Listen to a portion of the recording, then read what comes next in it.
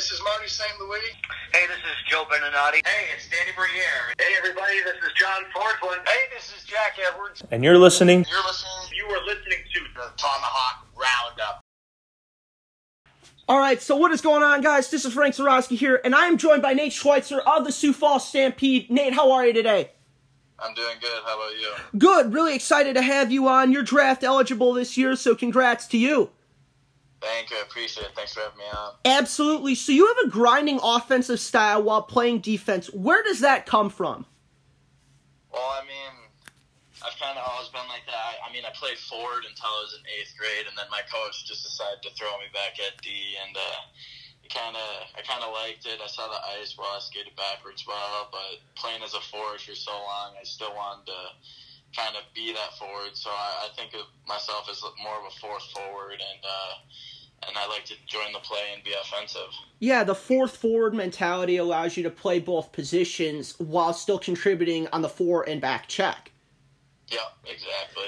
Yeah, so how have you been keeping yourself in shape during this time off? Well, yeah, obviously it's tough. It was tough at first, but with Minnesota's opening up a little bit more now, so I've been working out 5 days a week with one of my trainers, skating 3 to 4 times a week too. So I've been staying in shape. Well, it's probably honestly the best I've felt in a long time with my body. So I think honestly this quarantine has helped me in that aspect. So I'm looking forward to going in this year in the best shape of my life. Yeah, so we talked with your teammate and my good friend Luke Weiland, forward for the Sioux Falls Stampede. What does Luke bring to the table in terms of offensive potential? Well, I mean, one of his nicknames on our team is Wheels, and that just explains him well. He's really fast. He gets moving. He's a smart player, and he's just got a motor that seems like it never runs out. So I think he just brings that high-intensity game that just really suits well with our team. Yeah, so what are you looking forward to in terms of this new coaching staff with Sioux Falls? Obviously, you get the new coach as your previous one retired. How is the adjustment for a player going in knowing that there's a different coach in town? I mean, obviously, it's going to be a little different. You're not sure what type of system he plays. It's all brand new, so there'll be a little bit of a learning curve at the start. But the 2 assistants that are there now were there last year, so I know them pretty well. So it's not going to be all new, but it'll definitely be a learning curve. I'm definitely excited to learn some new things from Coach Murray, and I'm definitely excited to get down there and play. Yeah, and that's what really makes the USHL such a great place to play, because you've got these dynamic styles of offense, you have the changing of coaches, so you're learning all these different pieces to your puzzle, so you can be this jack of all trades when you get to the next level. Yeah, exactly. I think it's I've heard nothing but great things about Coach Murray, so I'm excited to see what he has to say. And he was a great player when he played. He played a little bit in the NHL. He played at a high level for a long time, so he's been around, and he knows a lot of things. Yeah, so although you have only been in the Stampede for a little while, how has the atmosphere in Sioux Falls helped grow your game? Well, I think just juniors in general, you gotta mature fast. You can't be that little high schooler anymore that your mom's cooking meals for you or packing your bag. You gotta do everything yourself. Gotta do your laundry yourself. Gotta go to bed on your own time. It's just growing up as a person that'll make you better at the next level. It's just a maturity standpoint. Yeah, and I mean, that's a big transition because you start out juniors, you're like 16, 17, your senior year of high school, and you're going into this whole new environment. It's a huge learning curve for someone mentally as well as physically, keeping up your body and your mind. Yeah, it definitely is. So, I mean, for some people, they can adjust quicker. I think I can adjust somewhat fast, but not as fast as others. But it's definitely for everyone. There's a little bit of a learning curve that they got to grow up and understand how things work.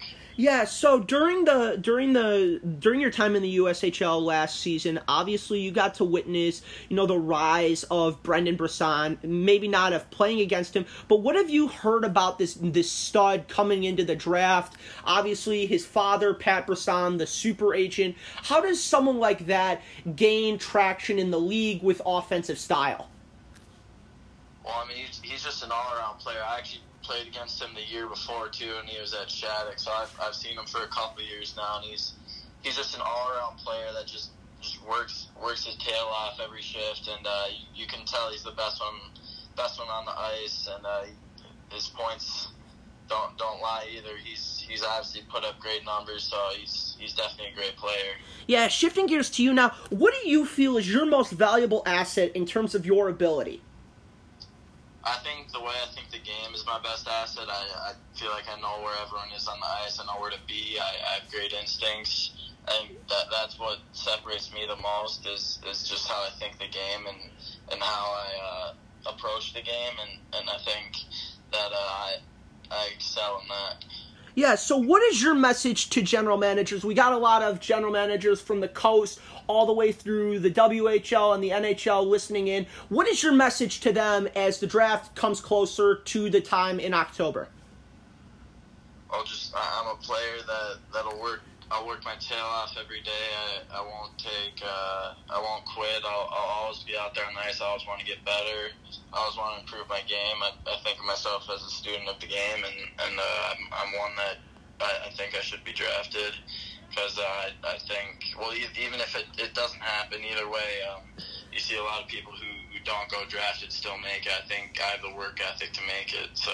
Yeah, and that's what we hear consistently about you, Nate. You know, it's the work ethic. It's the time you put in on and off the ice. You know, it's one thing to just play the game your best every night in and night out, but to be, like you said, a student of the game, how does that elevate you from other players? Well, I think some players, you can just tell, like, they don't really love the game. They don't want to be around it 24/7. I think for me, I just love looking up YouTube tutorials, or not tutorials, just YouTube highlights on like guys like Cale Makar, or just studs in the NHL right now, and just seeing what they do and how they do it, and just break down their game and learn why they're so good, so I can apply that to my game. Yeah, take us through what a draft year means for a player. Obviously, you get a lot of scouts. How does the draft year differ for you as a player versus other years? Well, obviously, there's a little bit of pressure. I mean, knowing that, but honestly, it's not that much different. You just have to look at it as another year. If you get drafted, you get drafted. If you don't, you don't. It's no one, unless you're the top player in the draft, you're not going straight to the NHL. You still got to work hard. You still got to make it. So either way, it's cool, but in the end, it's you just still got to put the work in to get there. Yeah. Is there anything else you want to add for our listeners around the U.S. and Canada before we head out today, Nate? No, I think that's all I've got.